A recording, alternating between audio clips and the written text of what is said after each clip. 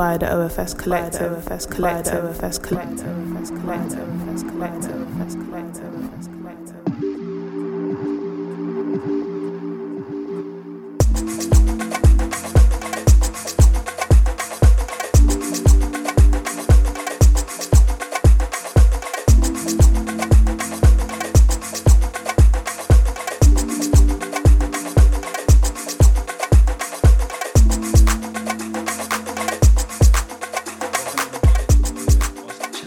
Chat podcast with your host Peter Meve today. Today we're having a very amazing conversation. One and only Rufaro Samanga. She'll introduce herself shortly. But like we've always done each week, we always try to tackle different topics, have different guests on and speak about different dynamics that relate to us as young Black people, especially in the professional world, things that impact us. And this week, I think I've been trying to have this conversation for the longest time, and today is better no late than never. We're going to be talking about the aspects of the vaccine, but I think more so to separate just from speaking about the vaccine, we're going to be speaking about Rufaro, who she is, what she does, and get a kind of one-on-one understanding of what she is as a person, what she believes in, her views on life, and you'll get to know a bit more. So just to get the ball rolling, let me introduce Rufaro. Rufaro, welcome to the Chats podcast. Hi. I actually wanted to kind of chuckle when you're like the one and only Rufaro Samanga, because Rufaro is such a common name in Zim. People here are always like, oh my goodness, it's such an exotic name. And I'm like, if you go to Zim, everybody and their friend is called Rufaro. So I was just like, am I the one and only? But I get what you're saying. Thank you so much for having me. Perfect. What exactly does your name actually mean though? So Rufaro is, not that deep. Rufaro just means joy or happiness in Shona. I think I live up to my name quite well. So, yeah. Okay. So in terms of, just because you just mentioned you're from Zim, obviously your name comes from that. Just give us context of your background exactly. Where did you grow up? How was your upbringing per se? Yeah. So I was born in South Africa, but my parents, my family are from Zim. So I always say, I'm Zimbabwean South African. It's quite a contentious thing sometimes, this identity thing. You'll have people say, yeah, but you were born in South Africa, so you can't be Zimbabwean. Then I'll go home to Zim and they'll say, yeah, but you were also born in, South Africa, so you can't be Zimbabwean. But, I always say that I'm not just the one without the other. I am both. So I always say I'm Zimbabwean South African, but born here, raised here, went to school here. But Zim was always that place when, school holidays, a funeral happens, a wedding is going to happen, whatever the case may be. We were back home. So I was, born and raised here, but very much a Zimbo at heart as well. Okay. And in terms of family, are you like the firstborn, lastborn? Yeah, I'm the firstborn of three, and I have two younger siblings, both boys. So I am the eldest. Sheesh, those responsibilities. Yeah. But I'm assuming from an African household context, that means, growing up, you had to kind of be the one who had to kind of cheer on and be the face of, the children taking on the responsibilities. Did you actually get to enjoy your childhood in terms of, the stereotype that, being a firstborn, you kind of have to go through the mud first, then everyone else gets it easy? Yeah. Is that true? Honestly, I think, I've seen it in other families, but I think because, I grew up in such a chilled Black family, maybe if I'd grown up in Zim, things would have been different. But, when we grew up here, like my mom and dad, pretty chilled people. Yes, I never had, this firstborn pressure to like, oh my gosh, I need to do this. And I think I just, had a very much self-inflicted pressure of I need to do well at school because my dad was very academic oriented. But, I had a childhood, I had a fun childhood. I spent very little of it thinking, am I, being a role model to my younger siblings? None of that. I think that only really came for me much later on in life when my dad passed and, I was now in varsity and, the boys were going through, the typical teenage years and being a handful for my mom. That's when I was like, I wonder how much of what I do in my personal life and also professionally, kind of influences them in terms of, what they think for their own lives. But, when I was growing up, I was just a kid doing my own thing. Okay. No, I think Yeah. I would probably say I have the opposite effect. I'm the last born, so Really? yeah. So Oh, you're the baby. yeah, I'm the baby. Although my dynamic's even more worse because my oldest brother is probably turning 50. And you see, like the age gap What? between my siblings is quite big. So it almost felt like I was the only child in Wow. some dynamics. So yeah, that was just, yeah. Wow. How many are you at home? We're probably like 4. Yeah, we're 4, in fact. Yeah, 4. Yeah. Total. Wow. 50 is, so how old are you? I'm 29. If I may ask. 29, next. Yeah. That's not bad. That's not bad. Yeah, well, it has its perks. Yeah. But I think the question I was reason I'm asking you about just your background is to understand exactly how you brought up, as to see exactly how it contributes to who you are overall. And I assume obviously there's some aspects of how you grew up led to who you are today. Also know you did some journalism as well. You also you did some activism work as well in terms of even your journalism, things you write about. Especially in terms of issues related to women, also speak to broader issues related to young people. So I think I was just trying to understand, is there a link between that? Is that contributed towards your upbringing? Or in your view, it's just something that you realize as an adult? I think the nerdy part of me, which is, so this, people always say to me, what exactly do you do? Because you'll be tweeting about articles you wrote, and then you're also a scientist. And I always say I have a very multi-dimensional career. We often talk about having to choose between, did you want to be this artsy kind of, language oriented person, or did you want to go into the sciences? And for me, I wanted to do both, right? But I think at the time when I was in grade 12 and thinking of, hey, what am I going to study at university? I was really pulled towards the sciences. And I think also just things like language and journalism, depending on which school you go to, don't always necessarily get great PR. So I always say, when I was young, I didn't know that I could, one, be a writer, but also, make money from writing, right? You're always told, if you become a writer, you're going to be poor, you're not going to make money. And for me, that's been the complete opposite. I've made my first money from writing. So I think, going towards the sciences rather was more because that's what had the best PR when I was in high school. My dad, much as he was, very invested in, my academics, he was quite, despite being a very typical Shona man in some senses, he was very, liberal in terms of go off and, study whatever you want to study, like just, as long as you study something. But he was very supportive of, me wanting to become a scientist. And my undergrad was in molecular biology. And, he used to call me randomly and say, hey, what are you studying again? Then I had to be like, I'm doing molecular and cell biology. So he was, super stoked that was the route that, I was taking. But he was also very supportive of, my aspirations of becoming a writer, right? So I think part of my upbringing, my dad was a very central figure in my life. But I do think that the decision to study the sciences really came from me. I think I was very interested in, very inquisitive and curious. And I think science really gave me an outlet because you're asking questions, you're designing experiments and trying to best answer those questions. One of my favorite shows when I was growing up was Medical Detectives. And for the longest time, I wanted to be a toxicologist because it seemed like the toxicologist was the one who always solved, the case. But when I got to varsity, and I started understanding more about the biological sciences, the differences between, biology and chemistry and physics, I found out I actually hated chemistry. Like I hated chemistry. And toxicology was like 4 different types of chemistry, like organic chem, inorganic chem, all of it. And I was like, nah.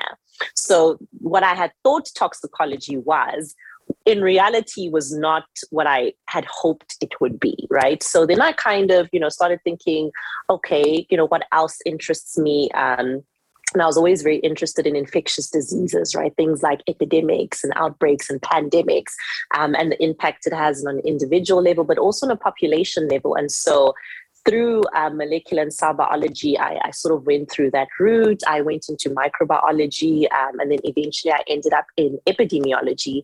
And yeah, so I suppose, that's how my dad kind of played a role, just in, some of the decisions that I made. But I think, for the most part, I was quite free to decide what it is that I wanted to study, what it is that I wanted to become. And also I had the room to decide, hey, I wanted to become this when I started Varsity, but not really feeling it anymore. And also just have the ability to pivot as well. Yeah.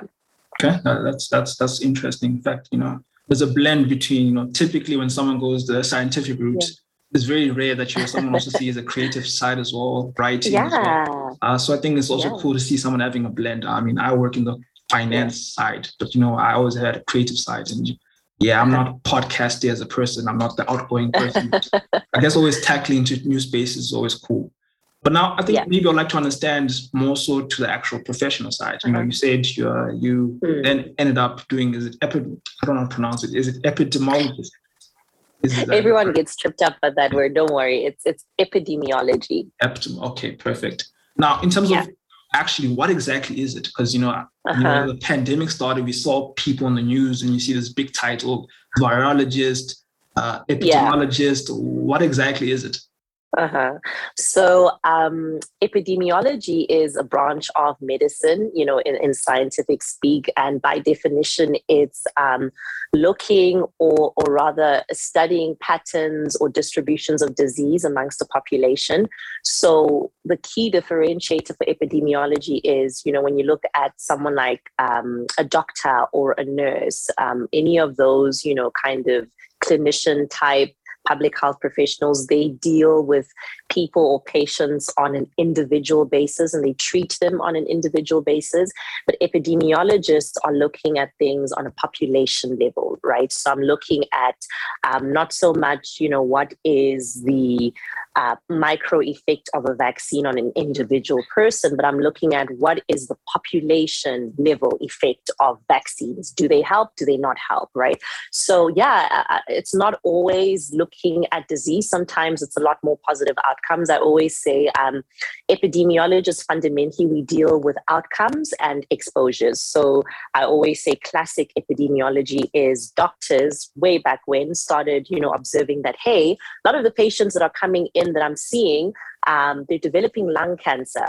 And one thing that I'm observing across all of them is a lot of them are actually smokers, right? That was, back when, tobacco was used for everything and no one knew about, the effects of tobacco. And then epidemiologists are the guys that said, hey, let's do a study. Does smoking increase your chances of developing lung cancer? So, the exposure was smoking and the outcome was lung cancer. And that's basically what we do, as epidemiologists. We look at various exposures and then we see, what possible health outcomes, result because of that. But it can also be positive things, not necessarily always disease and negative outcomes. It can be, hey, if you exercise 3 times a week, does your risk of a cardiovascular adverse event decrease, right? So that's basically what we do. We look at if you're exposed to something, what is the likelihood that you're going to develop a specific outcome? Okay, and then what is a virologist? Is that something related to viruses or? Yes, absolutely. So a virologist, more on the microbiology end of things. So in microbiology, you've got, in terms of microorganisms, you've got bacteria, you've got viruses, you've got fungi. And so virologist is really someone who is studying or well-versed or knowledgeable and expert in the study of viruses and how they work, and also how they affect human beings or, other species around them. Okay. But now in terms of epidemiology, in terms of how the career path into getting into it, because I know you mentioned that you took the route of taking microbiology and all that. Yeah. Is that the standard way? Because I know you did your master's. Was there particular career choices of career degrees you have to do until you end up in that particular career? Or is there a particular variation you can just choose whatever science and then get there? So it depends, in South Africa, epidemiology is largely offered at the postgraduate level. So you can't do an an undergrad in epidemiology, right? In other countries, you can, do the undergrad, you can go on into postgrad right up to PhD or postdoc. But here, I think there's one university, could be UP, I'm not sure, that offers it at an honors level, but Stellenbosch and UCT and WITS, all of those universities offer epidemiology at a master's level. And because of that, then, the path to becoming an epidemiologist is quite open. So, in my class, I was someone who had come from the lab-based, microbiology scene, but, I had colleagues who were actual clinicians, they were doctors, I had people who were nurses, who were psychologists. So you didn't necessarily have to study something specific in your undergrad or even in your honors to do the epidemiology. So I think, that's quite advantageous. If you decide, hey, maybe chemistry isn't for me or physics isn't for me, and I'm, trying to go into something a little more public health related, that's quite open for a lot of people, because I get a lot of questions on, how do I become an epidemiologist? I always say, your path is quite open in a number of ways. But for me, I'd started off in molecular biology, and then I'd done my honors in microbiology. And I had, said to my supervisor, I'm not pretty sure that I want to do a master's in microbiology. I found being in the lab a little tedious. It's quite repetitive, because you have to make sure that, whatever experiment that you do, you have to run it in triplicate. So it's basically a whole lot of, repeating experiments. If it doesn't work, you run more experiments. If it works, you run more experiments. And I wanted a science that was a little more people oriented. I tend to feel like being in the lab, you do all these experiments in isolation, you publish a paper, and that's pretty much where it ends. But I wanted a science where I could see the impact that science was having on people, and the end point wasn't just to publish an academic paper. And so I actually took a gap year after my honors in 2017, and I literally spent the whole year writing. That's how I made money and justified being at home to my mom. And I was just trying to figure out, what is it that I want to do? And I knew that I wanted a combination of a study of disease, because that's what, I was always interested in when I started in undergrad, but I also was very interested and still am in statistics, right? But at the time, I just didn't know what program could combine those two things successfully. So did a lot of, research, was, looking at what, field can combine these two things. And then I happened, across epidemiology, and WITS at the time, the program there is still quite new compared to the other existing programs. But, when I read up about it, I was like, yeah, this is exactly the kind of thing that I want to do. And I think that was sort of like in July or August. I spent a couple of months just not knowing what I wanted to do. But after I was like, what, I want to do epidemiology, that's when the ball started rolling. I applied to WITS, applied for a scholarship. And the next year I enrolled for the master's program, and I started my master's in epidemiology. Dope. Now, I just want to understand, what exactly does your day-to-day look like? Obviously, you've spoken about research, statistics. Obviously, now you're not necessarily centered in the lab.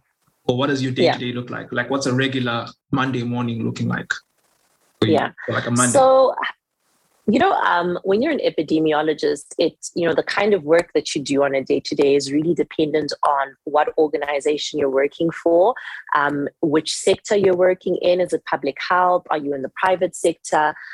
So it varies. I have a friend who's working for the World Health Organization in the Free State. So she's very much a field epidemiologist. They're collecting data on COVID. A lot of the stats that you see compiled on COVID, that's the work that team is doing there. But for me, my current role is what is known as a digital epidemiologist, and that's quite an emerging field. I didn't even know it existed until I got the job, to be quite honest.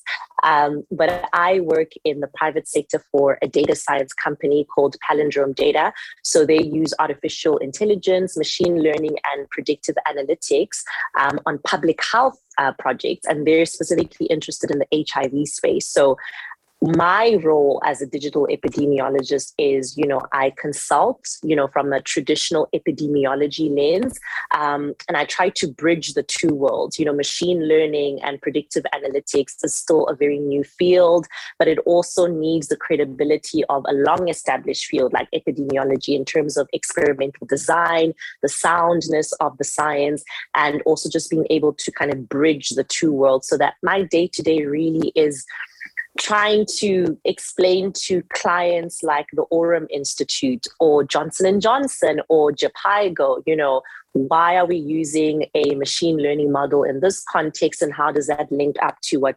epidemiology looks like in a traditional sense? So I kind of feel like my role is the middleman. I'm trying to kind of pull these two worlds together. It's quite fun. The work is never the same. It's always different challenges. So on a day-to-day, I bounce between, being a part of a call with, a group of data scientists and saying, okay, guys, the methodology that you guys are using to run this experiment is great. Or I'm saying, nah, we can't do this. It doesn't make sense from a scientific perspective. Or I'm saying, okay, in data science, you guys would use these terms to describe, whether a model is performing well or not. But epidemiologists and people in public health aren't going to understand it. So let's rather use these terms because they're analogous or they're synonymous. I spend a lot of time writing project reports. This is what we did. These are the results we got. I do a lot of client management as well, and a lot of stakeholder engagement as well. So on a day-to-day, my days is really the same, but those are just some of the things that you'll find me doing in a single week. Yeah. Okay. Now that sounds interesting. It's not the typical telephone, PC types of emails all day. So that's interesting. Yeah. Now, I think maybe let's touch something some people want us to speak about, and that's the vaccine. And, when I was thinking about how I'm going to ask you these questions about the vaccine, typically you get asked, what's the problem with the vaccine? Does it work? Some people are hesitant, blah, blah, blah. But I wanted to also maybe speak upon, because you did write an amazing article on Medium, as how I first came across your name. And I was like, wow, it's quite interesting, exactly, getting a very detailed explanation about the issues around hesitance in the space of the vaccine, especially in the pandemic that we're in right now. And my first thought was, where exactly does this, because typically it's not just the COVID-19, but this tends to be this hesitance when it comes to medicine, issues around treatment, especially in the Black community. Maybe I'm wrong, or maybe it's a global thing. But I'm just trying to understand exactly, is there something unique about our history that relates to medication, treatment, vaccines? But what exactly is your interpretation of that? Is that the case whereby we've a historical context when it comes to medicine? What is your view on that? Sure. So, and I think in that Medium article that I wrote, I was thinking, it would be remiss of me, to speak about vaccines and be like, vaccines are great and we should trust them, and anyone who doesn't is silly, because, that would be very dismissive of, the kind of the history that Black people, as well as people of color in other countries, have had with the scientific community, right? And, in the same way that, we're still navigating racism and the domination of certain, most spaces by white men, that was the same thing with science. So, decades back, centuries back, science was predominantly, white men, and they pretty much could do whatever they wanted to do, right? They did very many unethical things that they regarded as science, things that, in present day, we would absolutely never ever condone, and it would never be allowed to be conducted by any sound ethics committee. But the distrust of the medical and the scientific community is one that is valid, especially amongst Black people and people of color, because there have been many incidents beforehand where unethical experiments have been run. There's the famous Tuskegee trial, which happened amongst, African-American men in the United States. And there've been so many other, experiments that we know of and may never know of, right, that have happened with, specifically targeting communities of color. So that is where that distrust comes from, right? But also, it's also understanding that not everyone knows that was, the case back then. So when I speak to someone who is, maybe vaccine hesitant or not particularly trusting of the medical or scientific community, it's not even because they know of the history, right, that the Black community has had with, scientists and clinicians back then. Sometimes it's because of, certain cultural things, certain, like social political context. So it's never just one thing that is informing this distrust. It's a combination of things. But, when we want to talk history, those are, some legitimate things that happened back then that, people read about might actually make them feel like, wow, actually, scientists and medical professionals really didn't have the best interests when it came to the lives and the well-being of Black people and people of color. But also there've been, things that have happened. For example, I always forget his name. I don't know if it's Andrew Wakefield or Lakefield, but anyways, was a British doctor, infamous.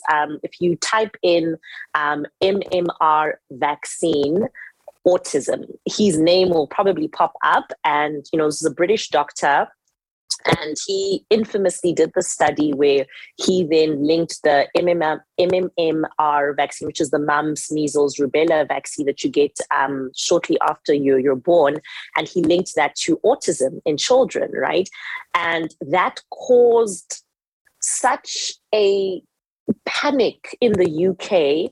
And this was decades back. I think it was like 4 decades back, if I'm not mistaken. And it was published in The Lancet, one of the most prestigious journals. And, it was eventually retracted because it was found out that, one, there was no science in what that man did. He was pushing an agenda. And 2, he falsified a lot of the data that he presented. So that study was actually retracted from The Lancet, and his medical license was revoked. So he is no longer a practicing medical doctor in the UK.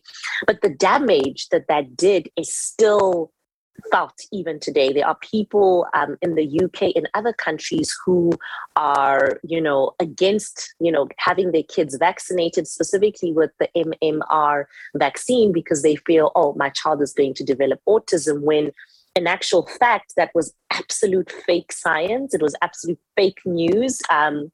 We can't even qualify it as science, but, no one, especially when you're not knowledgeable about science and how science works and, the full story of what happened, someone's going to read a headline and say, hey, the MMR, vaccine was linked to autism. I'm not going to get my kids vaccinated. And, that was a really damaging thing that was done by someone who was supposed to be a very trustworthy individual within the scientific and the medical community.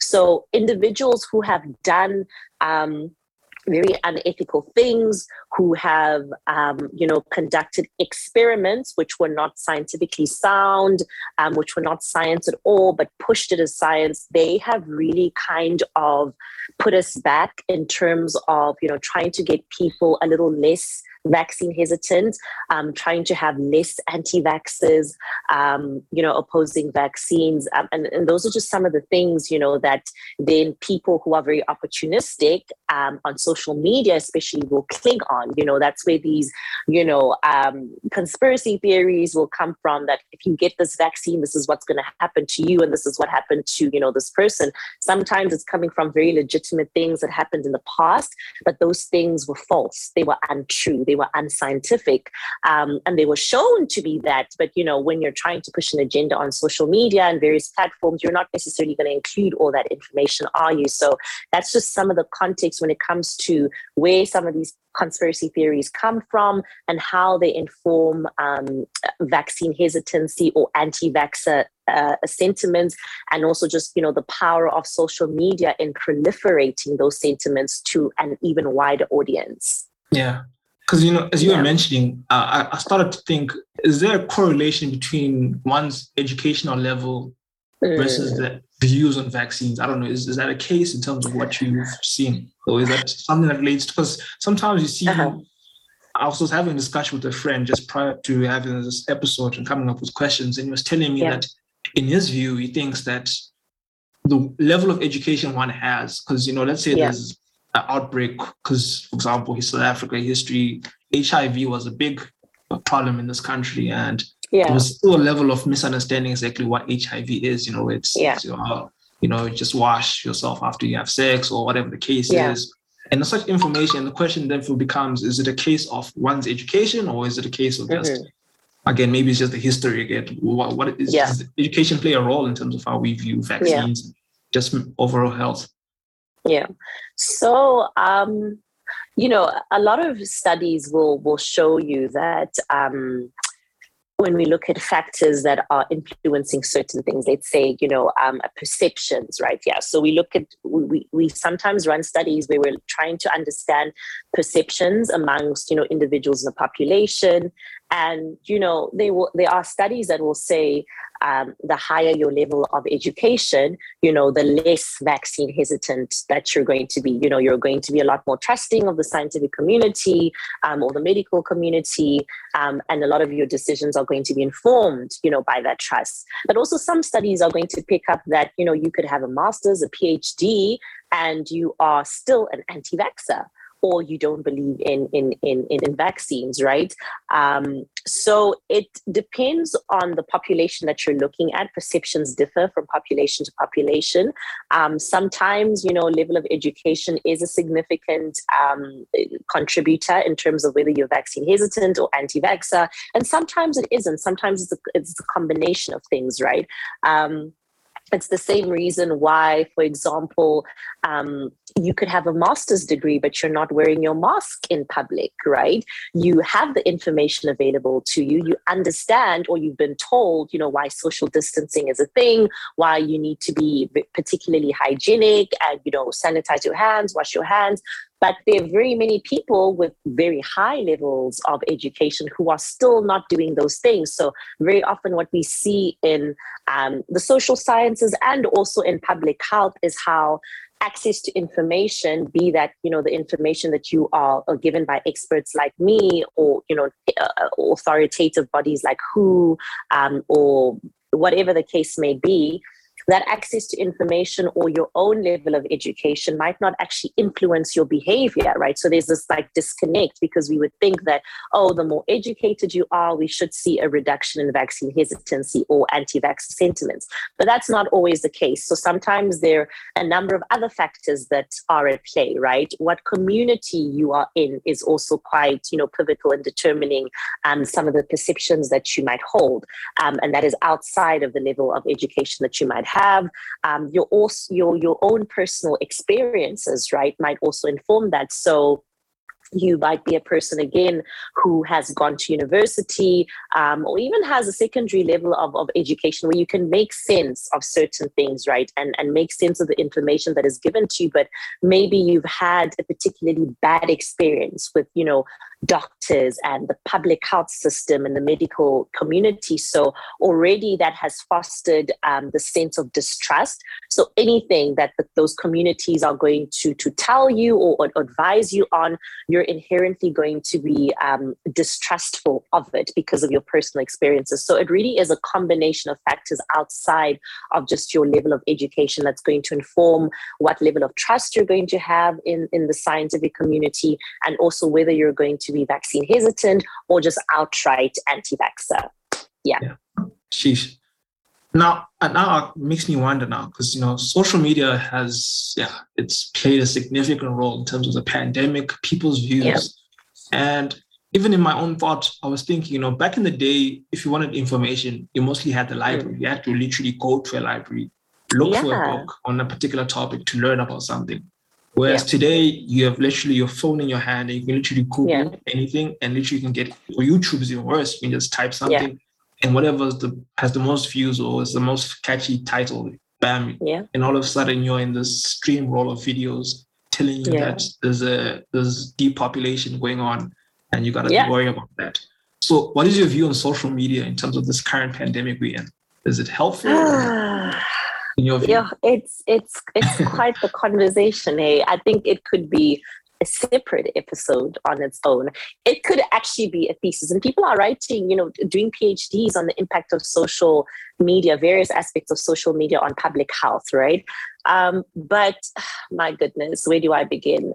Let me start off with the positives, right? It's a lot easier to address. I think social media, particularly for me as someone who is, social media savvy, I think I'm most prominent on Twitter, and I have, used that space to try and communicate the right information, right?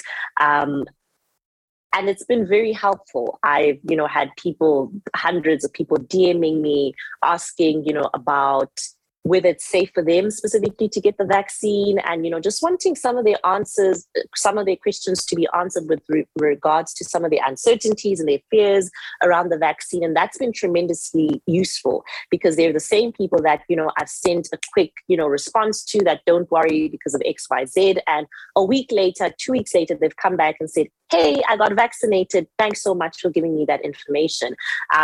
So social media has really been great in terms of allowing experts to have direct access to the populations that they want to address, right? It's allowed, the head of the COVID committee in South Africa to be able to say things very directly to the South African population, right? It's allowed us to have an update on, what are the COVID cases looking like every day. Yeah, you can watch it on the news, but you can also access it via social media, right? So you'll just have to forgive me. My little dog is crying outside.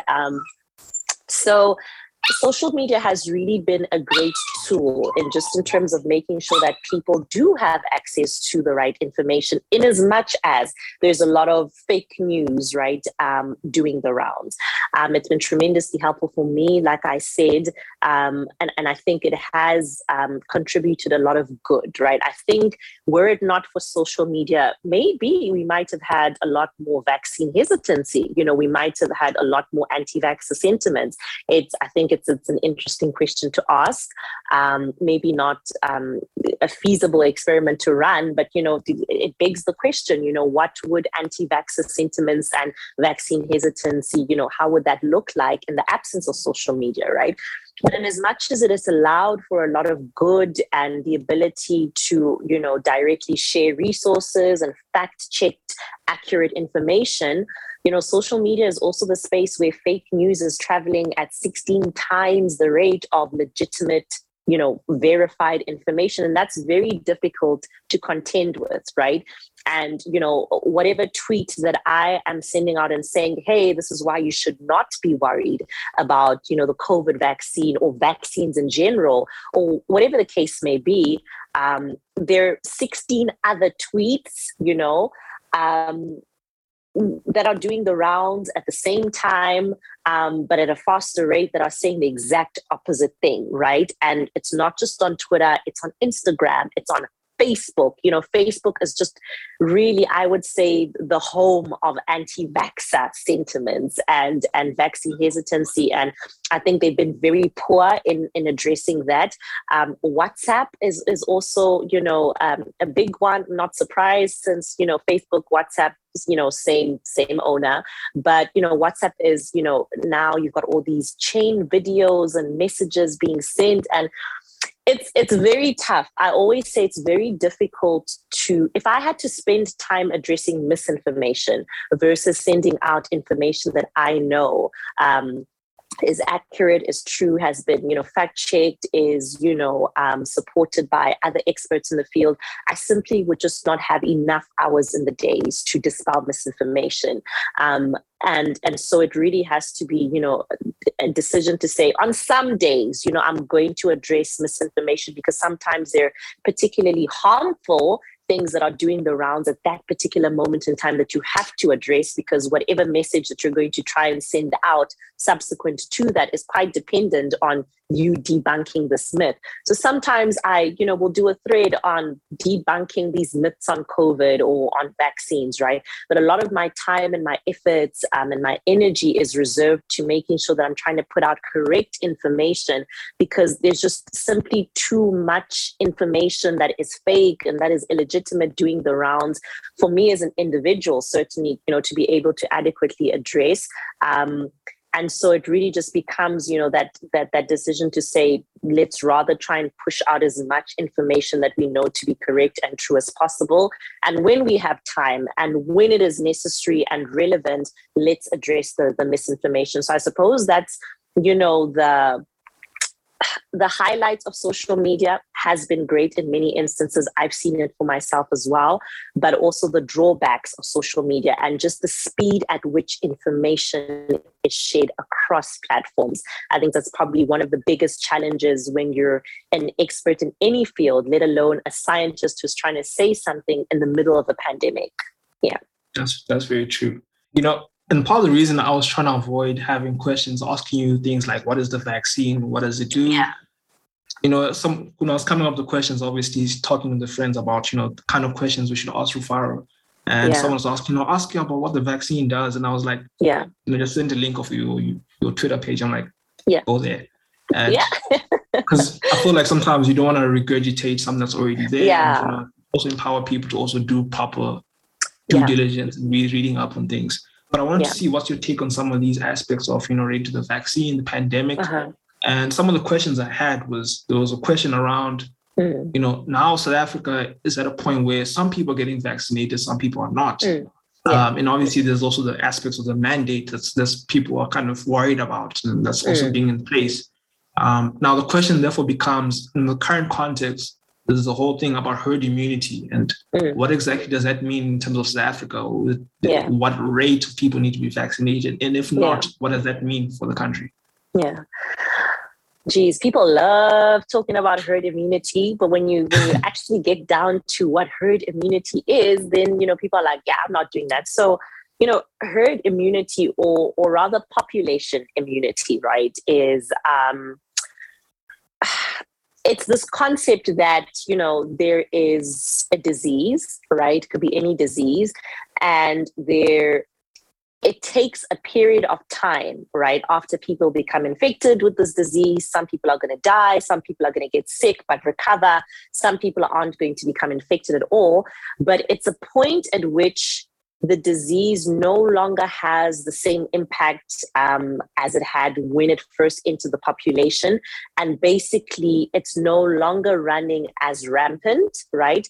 And most of the population, or rather, let's say about 66 to about 70% of the population is now immune, right? So they're not going to be adversely affected by this disease. They're not going to become infected because they now have an immunity against this disease, right? The thing about herd immunity is that it can take years to develop, right? And that's something that people don't understand. They're like, let's not do the vaccine. Let's just, wait for herd immunity. That can take years, right? And by then, so many people have died. Not everyone who gets, infected with a particular pathogen and, that causes a specific disease is going to survive, right? Natural selection thing. Not everyone's going to survive. Those who do survive are either going to fully recover, or they're going to have maybe, long-lasting effects, after they've been infected by the disease. And then you're going to have those that were not infected at all.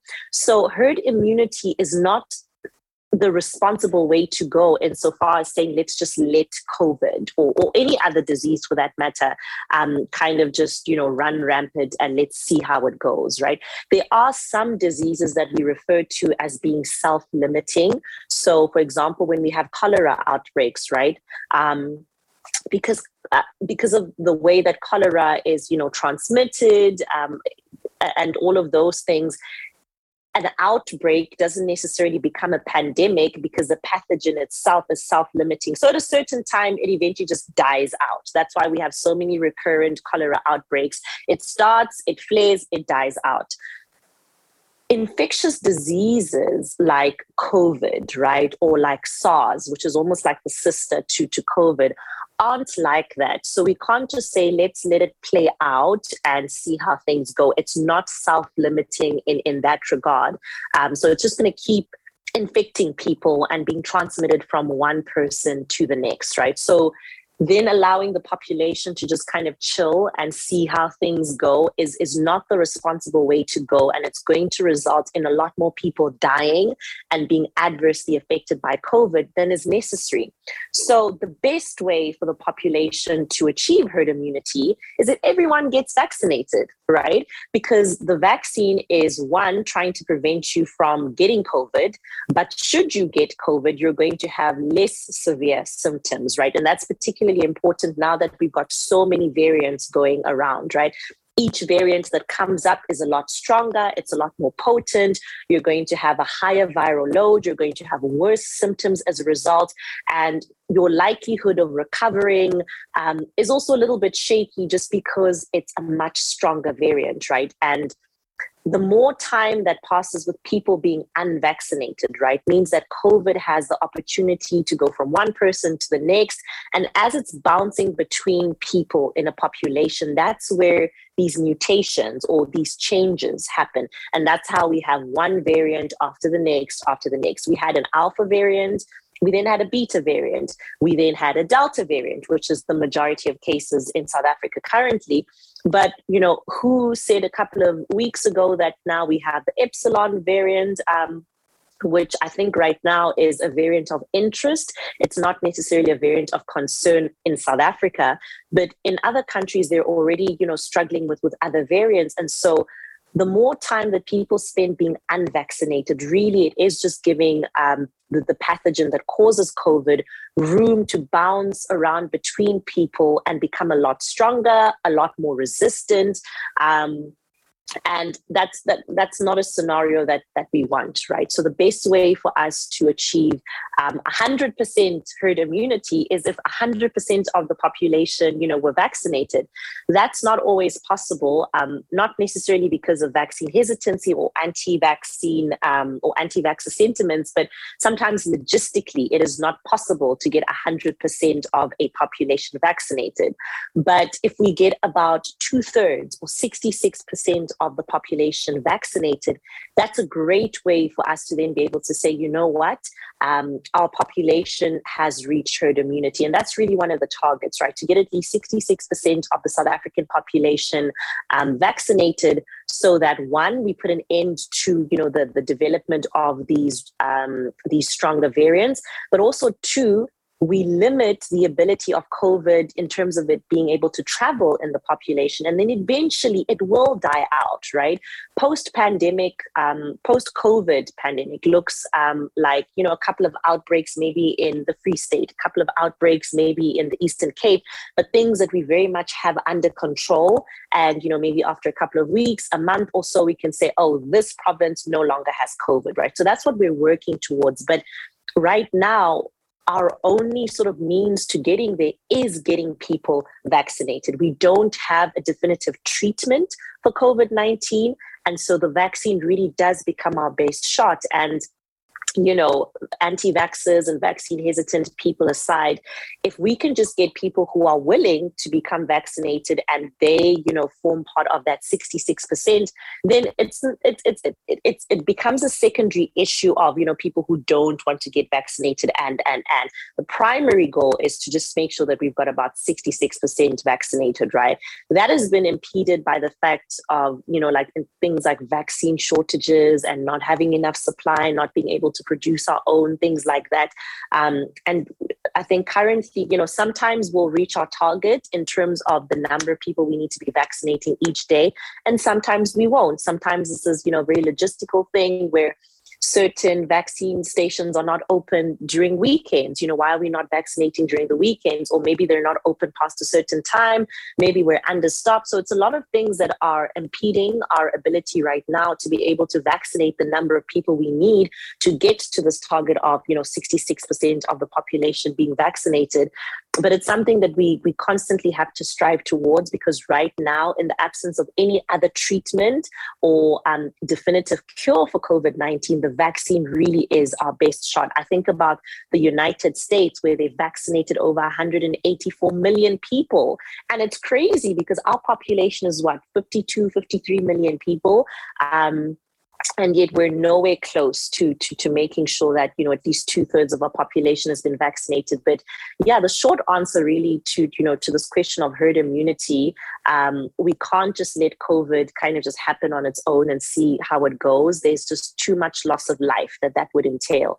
And so it's really necessary for us to get as many people vaccinated as possible. And that is how we will have herd immunity. We have herd immunity in terms of measles, in terms of things like polio and all of those things, because people have been vaccinated. And it's exactly the same concept and the same process that's happening right now with COVID-19. Yeah, as you're mentioning the whole herd immunity thing, I was thinking about vaccines, For example, when I was a child, like me and my brother got chickenpox. It was probably around 2000. And, unfortunately, my brother passed away from it. And I still have his face marks on it, my face. But I was always thinking, because I ended up when I was a adult, like, was there a chickenpox vaccine? Yeah. And I realized, I think South Africa was only introduced at a later stage. Yeah. But I was actually thinking, it's kind of things that you have to kind of think about, and the importance of, taking treatment as best as possible, being knowledgeable about the effects of certain medication. Yeah. But as you said, herd immunity is not necessarily the goal, but it's important to at least get as much people to be vaccinated, so at least we avoid new variants, because I always think, at some point it's going to get to the zombie apocalyptic point of view. Who knows? But I think for the sake of time, because obviously time is probably running short now, maybe my last-ish question before I go to the quick hit questions is, next year, this time, where do you think the world will be? That's a very good question. We're in October 2021. So where are we going to be in October 2022? I suppose maybe start off with where I would hope we would be, right? I hope that we would be very close to having, the majority of our population vaccinated. I would hope that would be the case as well in other countries. And I think, in South Africa, in as much as, we had little stumbling blocks with regards to shortages and trying to get vaccines delivered. And I think we're well past that. Now it's just saying we have all these vaccines, but, we don't have the people to vaccinate. But in other countries, that's very different, right?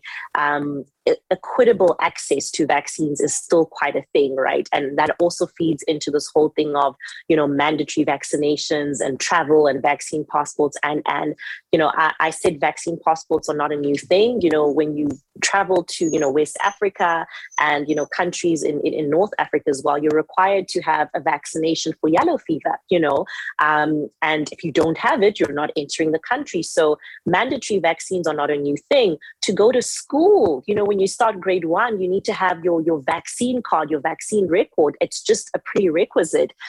So it's nothing that is new, exclusive to COVID-19. But for me, if you're going to say that travel is dependent on mandatory vaccinations, or that people can only come to work or do certain things if they're vaccinated, then we also have to address the issue of access, right?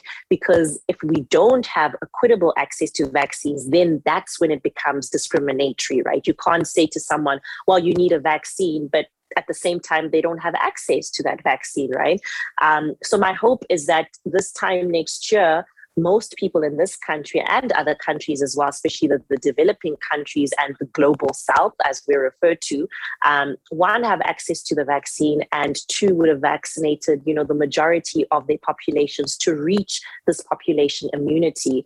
I would hope that, life would start returning to some kind of normal, but a normal that is very cognizant that, whilst we might have life after COVID, we need to live life with the cognizance that this is not the last pandemic that we're going to go through. Things like climate change are definitely going to influence the pandemics we're going to be seeing in the future. and very many things, right? Things like poverty and all of that, the way that people are forced to live, those are all things that kind of exacerbate, things like outbreaks and pandemics. And if we don't start addressing things like inequality, if we don't start paying attention to climate change and, that how that affects, things like microorganisms and stuff melting from the glaciers and all of that, then we're going to have another pandemic. That's a definite, right? And I always say that COVID has been an interesting mix of very highly infectious, but also not, with a high mortality, like something like Ebola or dengue fever, right? But we're going to eventually, hopefully not in our generation, but we're eventually going to have a pandemic that combines potency in terms of mortality and also infectiousness, as well as its mode of transmission. And then we're going to be in big trouble. So the way that we're living needs to change, right? The sanitizing, the social distancing, the wearing of masks, I think that's something that, we should ideally take even in, life after COVID, when people have flu, because you remember, thousands of people die from ordinary influenza each year. If we wore masks during, flu season, we would have a lot less, people getting sick, also a lot less people dying each year. If we sanitized and kept washing our hands, if we practiced social distancing, especially when we have things like flu or, whatever else, diseases are doing the rounds at that time and are, airborne, I think we would see an improvement in health outcomes. And I think we might just be able to buy ourselves enough time before the next pandemic. And the thing about pandemics is, you do a lot of this preparation, you have these centers that are monitoring and surveilling and trying to pick up, do we have more cases of this thing than we had last year? But sometimes when a pandemic hits, it hits, and, countries aren't as well prepared as they would like to. But I think ultimately, I would like for us to, to use this as a really big lesson, and then it sounds kind of, I don't know, weird saying that because a lot of people have died, right? But I think in the efforts to prevent a further loss of life, we can use it as a lesson on how we can go about leading more responsible lives, much healthier lives. And I'm not talking necessarily about healthy eating and all those things, but just like healthy practices and acknowledging that we don't live in isolation, we live in a community. And a pandemic is a result of how a community and a population lives, right? So that is my hope. Realistically, where I see ourselves being next year, I do, in a South African context, I do see us still struggling in terms of, hitting that population immunity, trying to get people vaccinated. I think we're going to have a number of challenges, specifically, in the Constitutional Court about these mandatory vaccinations and, vaccine passports and the like. I do see the pandemic, being used or continuing to be used as a political tool, which has been very unfortunate to witness, but it is what it is. But honestly, I do think that we are going to be in a much better place than we are at currently. I would hope that, in the space of a year, we would have managed to push those vaccinations. We would have upped campaigns and, access to the right information such that people would become a less, vaccine hesitant. And yeah, man, that we just have a lot less COVID cases than we have currently. We're not going to be seeing our emergency rooms and our hospitals, public and private sector, just filled to capacity. I hope that situation, it should have, I think, considerably been ameliorated in the space of a year. But yeah, it's very difficult to kind of say some of these things, because there are a lot of moving parts, and it's also dependent on how various stakeholders, interact and, the decisions that they make. But, those are my hopes and some of the things that I think are going to be happening a year from now. But I guess, time will tell, and I guess we'll just also have to see what happens till then. Sheesh. Cross fingers, I guess. Cross fingers, yeah.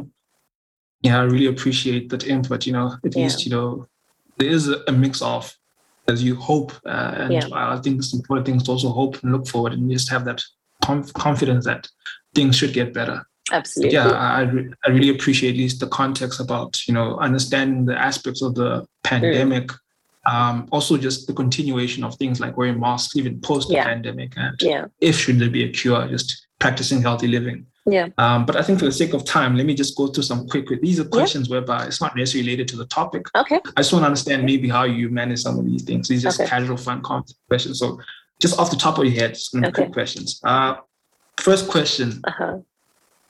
Pandemic life. What's your go-to movie or series? Go-to. Shucks. I watch a lot of documentaries. It can get a bit heavy, so I don't watch as many series or movies as I would like to, but I love Squid Game on Netflix. That was absolutely amazing. I'm probably not going to watch it again, but my go-to series has been Squid Game.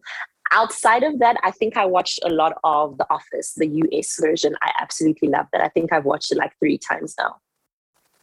Okay, perfect. Yeah. Next one. Best highlight of the pandemic so far in your life? Highlight. What has been the highlight? Having an excuse not to have to leave my house. Like when people are like, hey, you want to meet up? Sorry, it's a pandemic. So that's been really great. Not having to kind of, like validate why I don't want to go out. I just can say, yeah, it's a pandemic. I stay at home. Okay, perfect. Yeah. I had a couple of questions regarding obviously the writing part in your journalism. But if there was one particular topic and for which publication would you write for? What topic would you want to write about? If you could choose any publication. Wow.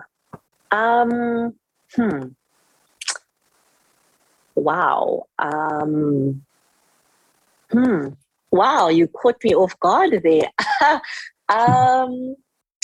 I think I would, one of my wish lists has been to write for the New York Times. I think they are a behemoth just in terms of editorial standard. And, I've read so much from the New York Times. Some of my favorite writers, I've written for the New York Times. So it would definitely be the New York Times. And honestly, the honest answer would be whatever story had come to me in that moment, I would hope that I'd be able to pitch it to the New York Times and that it's a story that they would run with. Can't think of one right now because I've been pitching so many ideas to so many different publications. But whatever story I was really wanting to write at that time, I would hope that I would pitch to New York Times and that they would run with it. Yeah. Okay. Perfect. Are you still writing right now, though? Yeah. Oh, yeah. So outside of my 9 to 5, I'm still writing. I'm writing for the Africa Report. I'm writing for New Frame. I'm also writing for Amaka, which is a London-based publication. So, yeah, I still write quite a bit. Freelancing, of course. But yeah, I'm still writing quite a bit. So I'm still doing very much of the best of both worlds type thing. Yeah. Okay, perfect. Then the last one, it's a pandemic question. Well, okay. Zombie apocalypse about to arise in 2 days. You have 1,000 rand only. The groceries or shops are still open. What is the 1,000 rand going to? And you can only use it you can only last for 1 week until let's say they get a cure. The zombies are probably going to kill us. So I'd probably just go buy a pair of sneakers, to be honest. Joking. So what would I buy with 1,000 rand?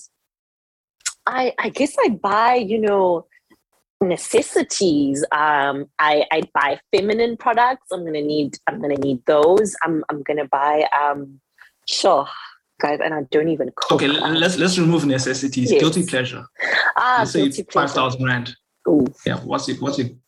Got a few days to live also. What's your guilty pleasure gonna rush to? So am I definitely gonna die? Yeah, let's put it like that. Okay, it's fine. I'd buy a bit of food, I guess, but I go buy shoes, drippers forever. So I'd buy shoes, post my snaps on the gram and then call it a day. Perfect. Cool. Rufaro, from my side, thank you again for availing yourself. I know Saturdays are quite hectic for some people. It's your personal time. But I thank you again. And I think from the other team from the podcast, really appreciate your time. This was really informative. I think these kind of conversations are important. Sometimes we try to shallow it. Sometimes podcasts simply based off humor and stuff and try to have fun conversations to get clicks and all that. Absolutely. But I think just having informative discussions is key. So I thank you again for being part of the podcast today. Yeah, no, this has been really fun. Sometimes I have, mental illness is a thing, guys, but, I have a little bit of anxiety sometimes. Sometimes I'm like, oh, how is this podcast going to go? And I have so much anxiety. I always say, like, the anticipation of an event is sometimes so much more extreme than the event itself. But this was really fun. It was definitely not a waste of my time. It's been a great start to my day, actually. Thank you for hosting. I know you said you're usually behind the scenes, but I thought you were a brilliant host. It was a really fun, really engaging conversation. I loved the format. I hope we do it again. Perfect. I was actually hoping one of the other day, in the future, hopefully we can have more discussions around just overall diseases, viruses. Absolutely. And more so tap into more exactly what you do in your career. Absolutely.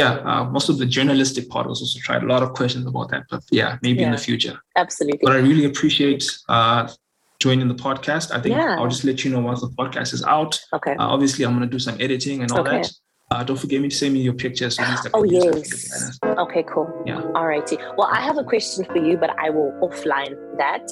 Should I send you an email? Should I Instagram you? Instagram, whichever. Cool. All righty. So thank you so much.